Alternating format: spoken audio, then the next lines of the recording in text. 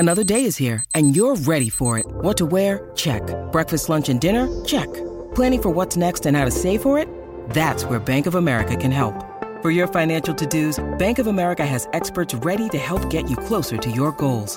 Get started at one of our local financial centers or 24/7 in our mobile banking app. Find a location near you at bankofamerica.com/talktous. What would you like the power to do?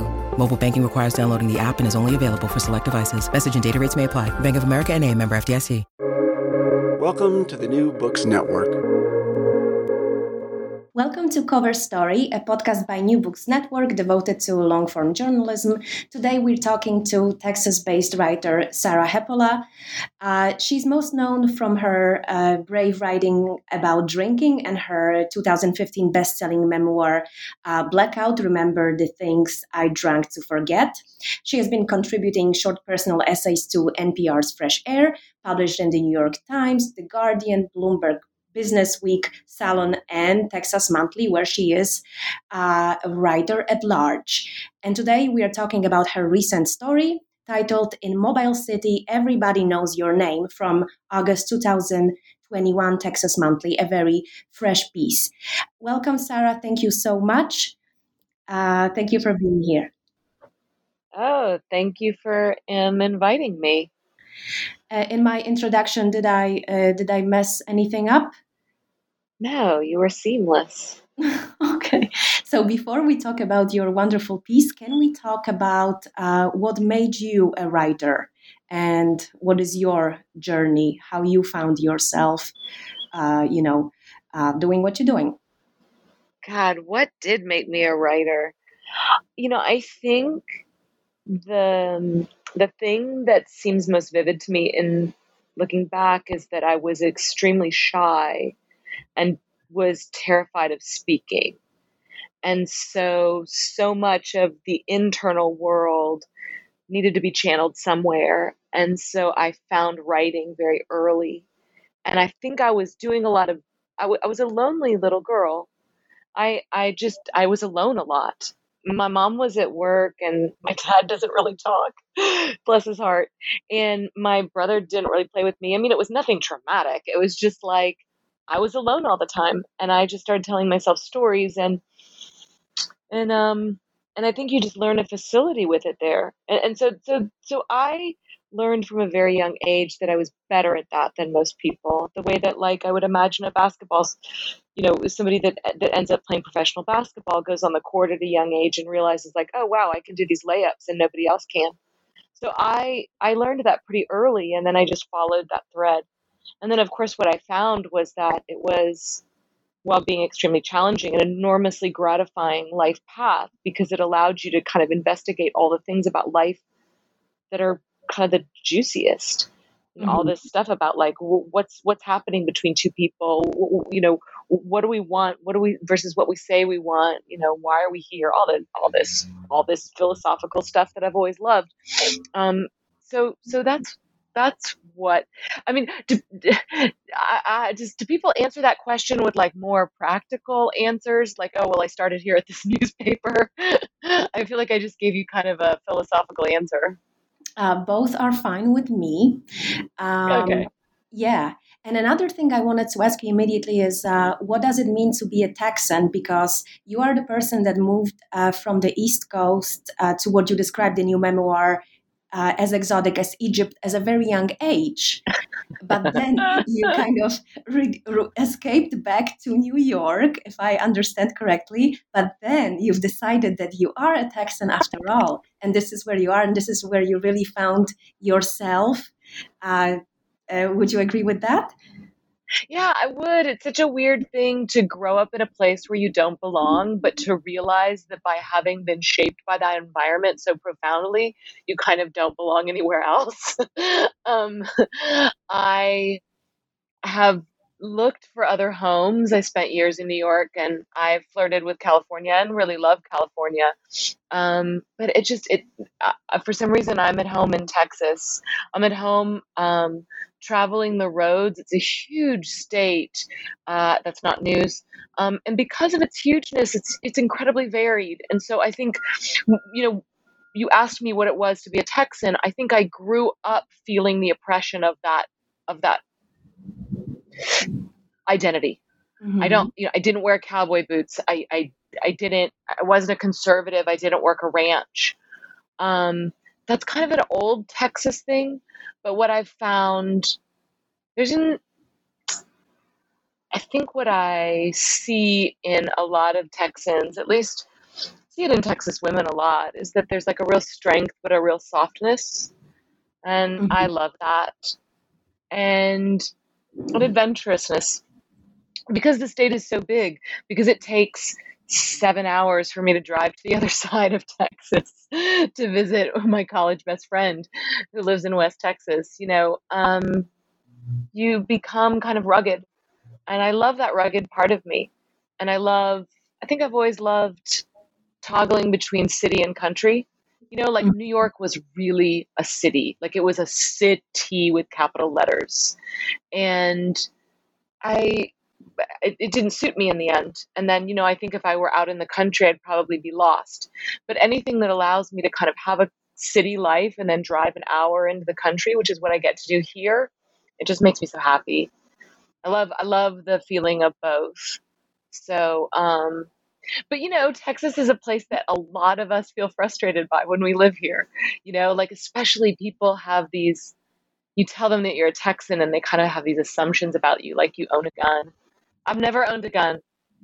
But I will say lots of Texans do own guns. Uh, that makes sense. All right, so let's talk about the least usual city in the world, which is Mobile Oh, City yeah.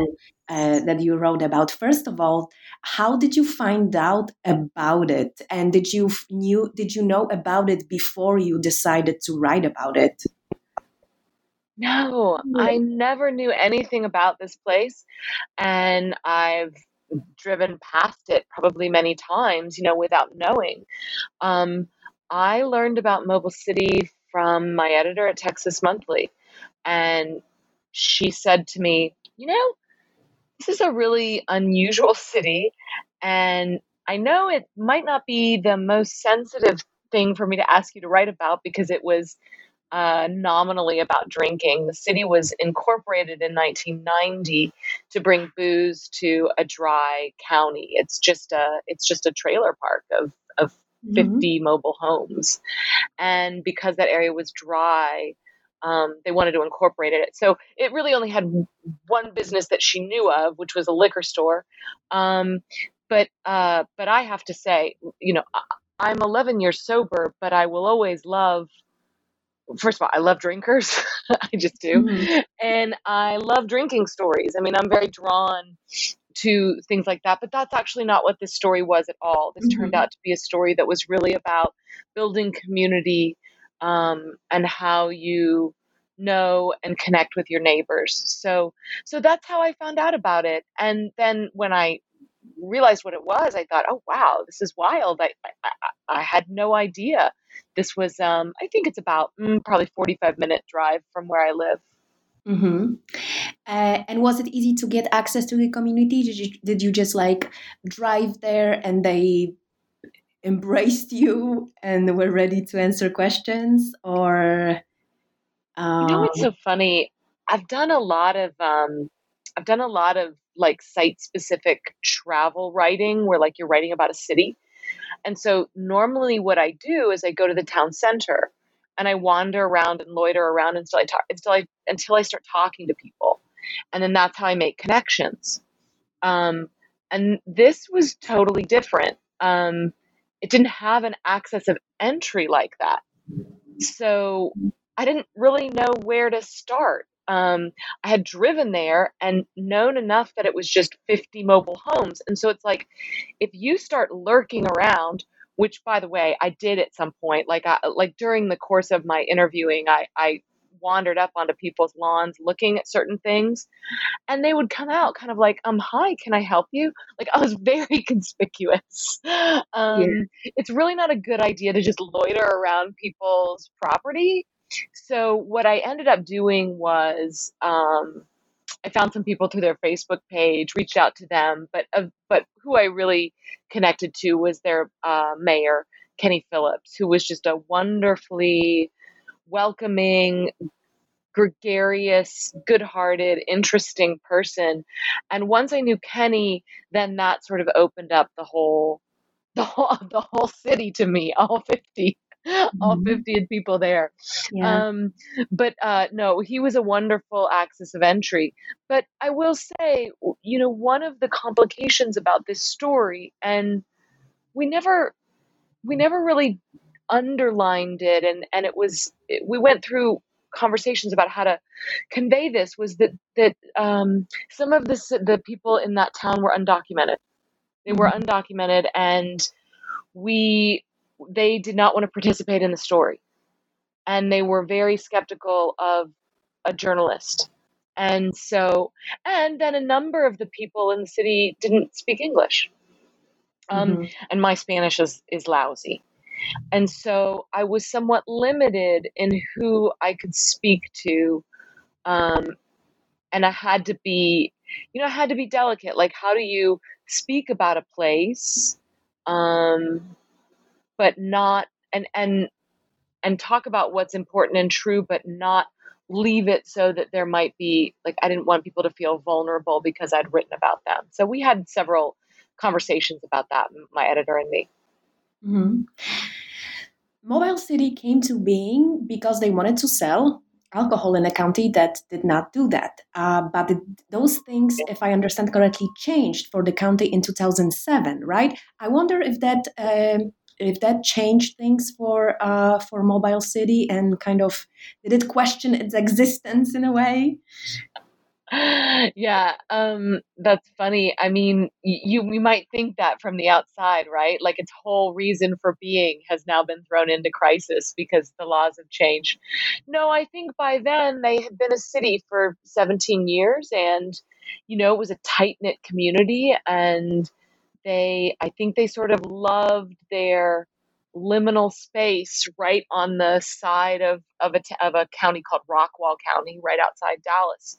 So no, I think they loved that. Still, I've always loved being a community, and I think when Kenny came in, so Kenny took over in, I want to say 2017, and he really started running it like a real city, and that was sort of exciting. They were getting signs and protections and things like that.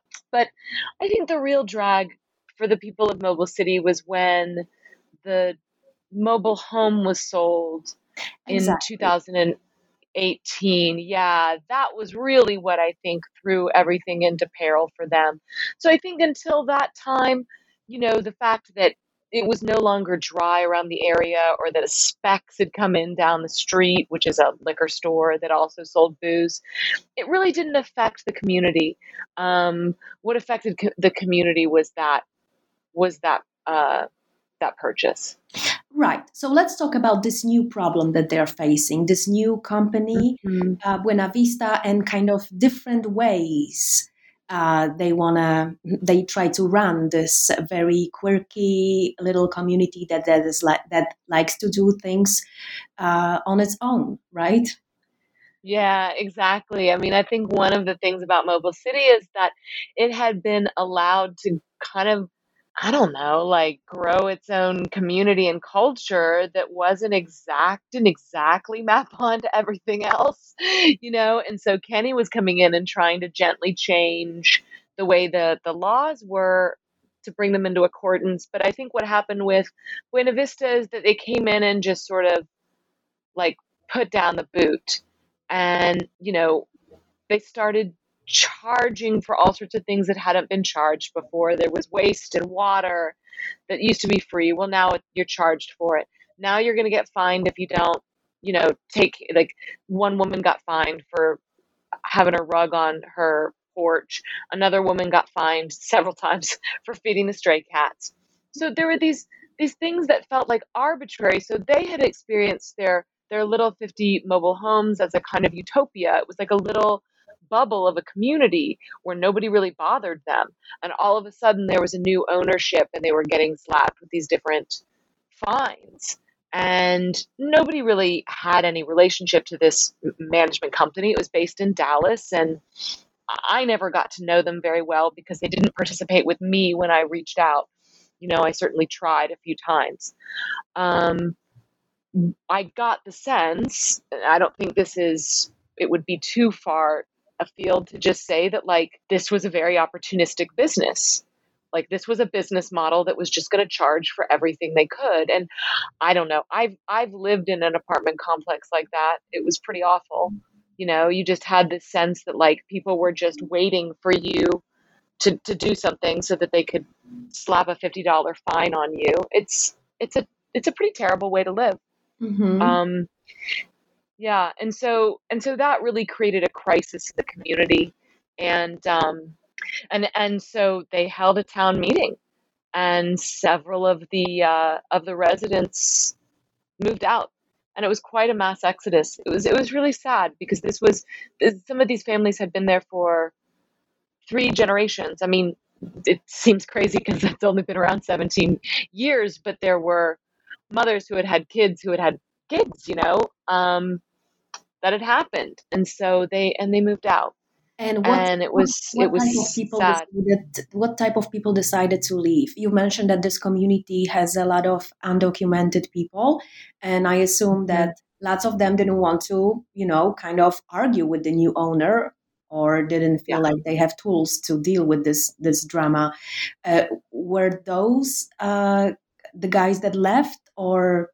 So Kenny Phillips, who was the mayor and was my, kind of my main Mhm. source of information for this story, he had just taken over as mayor when this was happening, and so he doesn't have really careful records of the families. Um, but his recollection is, yeah, is what you described. I mean, it was a lot of Spanish-speaking families, and we don't really know if they were undocumented because that information wasn't documented about those families. That was a And kind of don't ask, don't tell sort of situation in the community. right, but within the community, I guess I'm just interested in the politics of this community, and this is what I was thinking. I was reading Yeah. this article. Um, First of all, I was interested how this experience of such a small community shaped their politics, and also you kind of mentioned that this community, this mixed Spanish American and American community, Yep. lived together very well despite some possible language barriers. Can you tell me a Yep. bit more about it? Yeah. Yeah. I mean, I definitely thought that the diversity mix was lovely and easygoing. I think because it's so small, I think because it's so few people that you can't not know them. You can't not know who they are. It's not like, oh, there's this kind of person, i.e., somebody of this color or this race. There's Julio and there's James. And so you don't really other people in the way that you might in those larger communities. There was a story that got cut for space, and I was sorry about it, but one of the women told me about um, she and her neighbor was an Hispanic woman, and they didn't know each other. She was white, and they just started talking on the porch one day, and they never would have known each other. I mean, they had very different backgrounds, um, and they just became great friends, and they would sit on the porch every night and drink wine together and laugh, and you could hear their laughter kind of echo the through the city because it's just these Yes, 50 it's homes. tiny. Yeah. um yeah, I mean, it's really I was actually quite moved by the way that they all lived alongside one another. And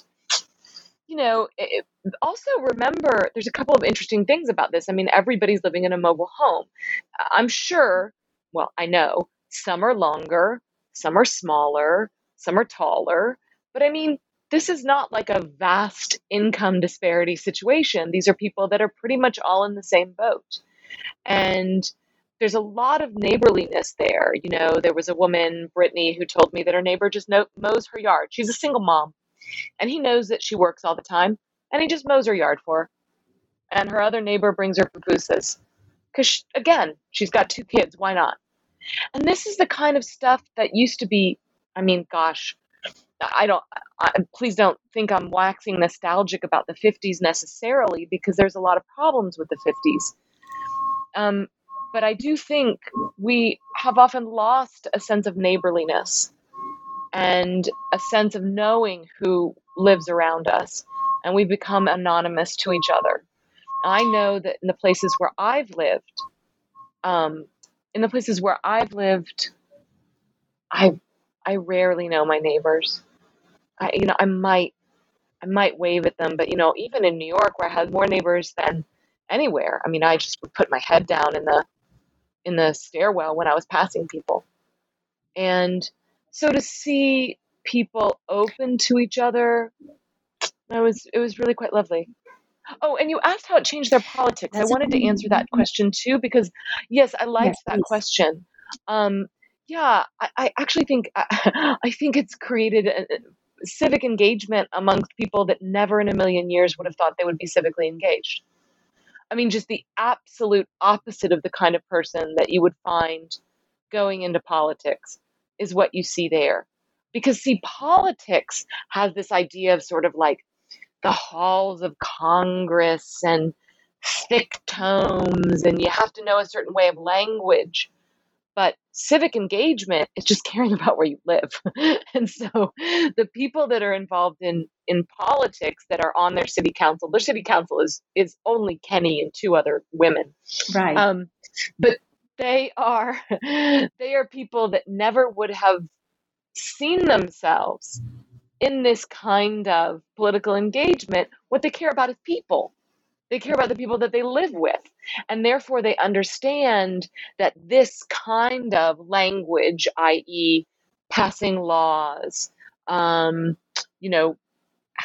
meetings, town hall meetings, whatever, this is the best way to serve these people. And I really found it moving. I mean, the sense of service and commitment, not out of some kind of like, a lot of politics is so ego driven and like, I just want my side to win. And this just felt like weirdly apolitical kind of politics. What I mean is unaffiliated with like Democrat or Republican or anything like that. It was just like, how can we serve these people? So national politics that ruined so many small communities in recent years did not necessarily affect them. No, they felt completely unaffected by that. I mean, and I never heard anybody talk about that. I think I did ask somebody about the riots and protests and different things that had happened in various cities over the last few years.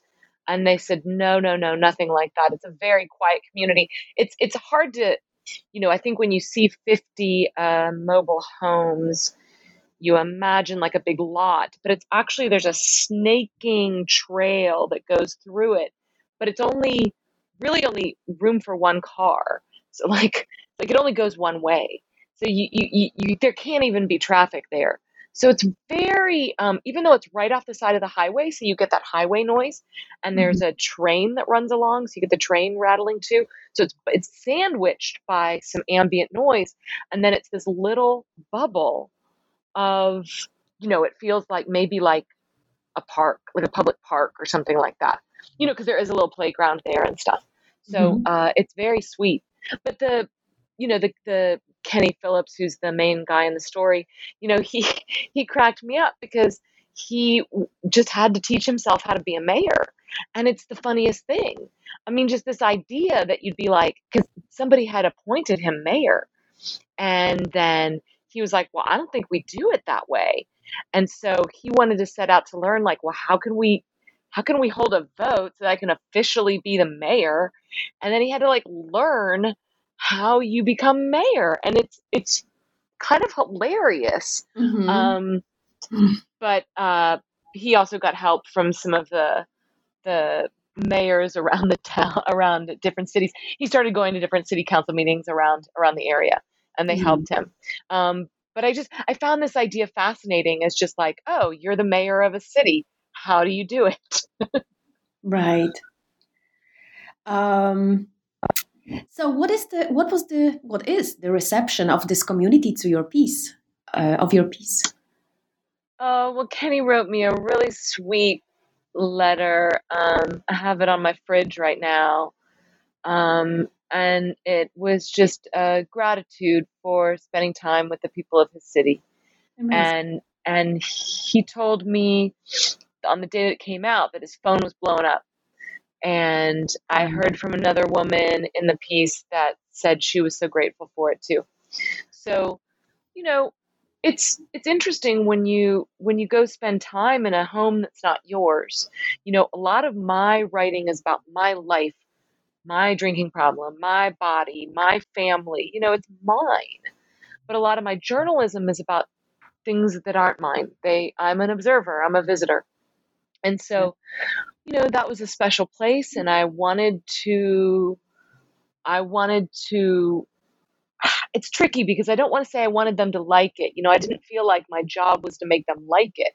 I felt like my job was to render it honestly and fairly and with loving eyes, which I had for that place. Mm-hmm. So I was pleased that they felt like that happened. That made me happy. And, they hadn't been written about much at all. There had been one small piece in the Dallas Morning News about 7 years ago, but that's about all you can find. So this was a big media coming out for them, for the city of Mobile City. And I assume that they want to maintain being a city, and they do not want to join whatever is next to them, even though the initial reason for becoming a city doesn't necessarily exist anymore. Yeah, I don't think they do. I certainly didn't hear that amongst anyone. I mean, I think eventually, I think what happens with this property company is probably going to determine some of these things, because that's just the real knot in the community right now. And if it were to be decided that they might have more protections, um, through another city, maybe they would go a different way. But right now, what Kenny is doing is adopting a lot of ordinances about fair housing. They didn't have them in the books at the time. These are things that he's learning. So he's adopting that so that moving forward, there can be a little bit more standard operating procedures about what you can and cannot uh, throw down, you know, charges for. So they're Wow. working all that out, and I think they're hopeful that they'll get to stay a little city. I think it's a cool little thing that there's a little city of 180 people in a little bubble right by Siggles, between a Siggles and a fireworks depot, right off Highway 30 in Texas. Yeah. It's sweet. Yeah, it's very beautiful. So, just to talk for a few minutes about other things, how are things in Dallas these days? I understand that you are in Dallas. Yes, I'm in Dallas. I can't seem to leave it. I moved back 10 years ago, telling myself I would move back for 3 months and then move on to Austin, which everyone knows is the best city in Texas. And it still is. Austin's a wonderful city, but Austin's quite overcrowded these days. And so Dallas is on the up and up. I've stayed here. My family is here, and I love my family. Um, it's a town that is easy for me. I have a beautiful home where I'm with my cat right now. My cat's hanging out with me while I'm talking to you. And it's my friends are here, but like it's sometimes a frustrating city, like sometimes I'm like, oh, this city doesn't really share my values the way that I want it to be, sort of about art and literature and creativity and sort of about commerce and redevelopment and finance. And it's a business city, but it has a lot of heart, and a lot of people with heart live here. Right now it's hot, but I have to say Texas has not been as hot this summer as it has been. And I feel like this whole, I don't know, this whole climate Mhm. weirding or whatever we're going through, where it's almost like weather systems that have been so much one way are changing. And like our winter was crazy and full of snow, and it rained forever. And then now I don't think we've hit 100 yet, which is unthinkable nearing into August. Well, good, So, good for Texas. yeah, yeah, yeah. Um, I also wanted to ask you about writing before and after publishing a bestseller? Is it yeah. easier? Is it different? Yeah. I thought that when I wrote Blackout, I would finally have proved to myself that I could write a book. Um, and then what I learned is that I only knew how to write that book, and I'd have to learn all over again how to write another one. Mm-hmm. So the second book has been enormously challenging. It's taken a lot longer than I thought it was going to, but I think in a way, not in a way, but this is why. I had to do more living before I could write about my life. I think I was doing that thing where I was trying to, I put out a book, it became a bestseller. People were like, "What are you going to write about next?" And I was like, what am I going to write about next? Because that was the biggest story of my life. I always knew my drinking story was going to be my big story. I didn't know whether I'd still be drinking or I'd be sober, but I had a sense it was going to be about drinking because that was a huge part of my life for 25 years. And so then I took that story out and I put it between two cardboard, you know, pieces of Yeah. paperback. And then it was like, what's next? And so it took me a while to figure out what I wanted to write about. And I spun around for a lot. For a little while, it was about travel. For a little while, I was about, I don't know, I was doing something on binge culture. For a little while, I was doing something on college drinking. I've had so many different crazy iterations of what this next book was going to be. But for the past years, I've known that it was going to be about dating and singlehood and being in my 40s and having not married or had kids, even though I thought I was going to have both of those. And so I knew that was what it was going to be about. And it's just taken me a while to figure out how I wanted to say that. It was an important topic, but it was also a topic that could feel banal if I didn't approach it the right way. And I had some of my own stuff to work out. So, and to answer your question, which is what it was like writing after Blackout, like, man, I got locked up. Like, I know that I got really, really scared to disappoint people. Mm-hmm. And I spent a lot of time kind of like, I can't do anything. I'm scared. See, right after Blackout, I was like on an adrenaline rush. I was writing all the time. I was writing for magazines. I was writing for internet places. I was on the road. I was going, going, going. But that was kind of like I was still writing about Blackout. Like I was still writing that story.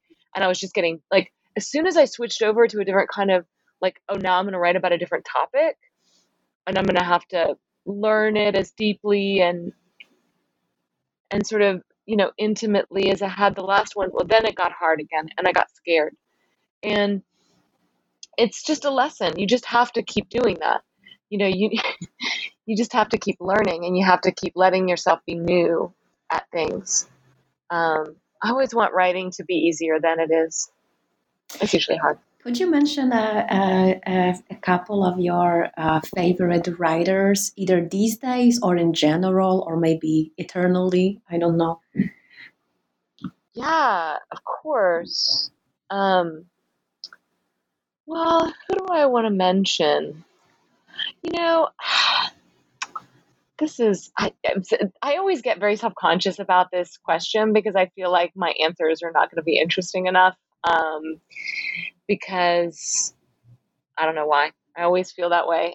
There's so many writers I don't know. Yeah. I got really into Don DeLillo in the last couple years, Wow. and I've always liked him. I read White Noise years ago, but I had never really, I don't know, I'd never really spent much time with his work. And I started reading Underworld, which is just this massive 900-page tome. And I mean, the rhythm of his language, the clip of it, it was just mesmerizing. And I was so sucked in. It's one of Wow. these strange books that I remember whenever I was not in it, I wanted to be back in it. So I just had that restless feeling of like, I wish I was in that book.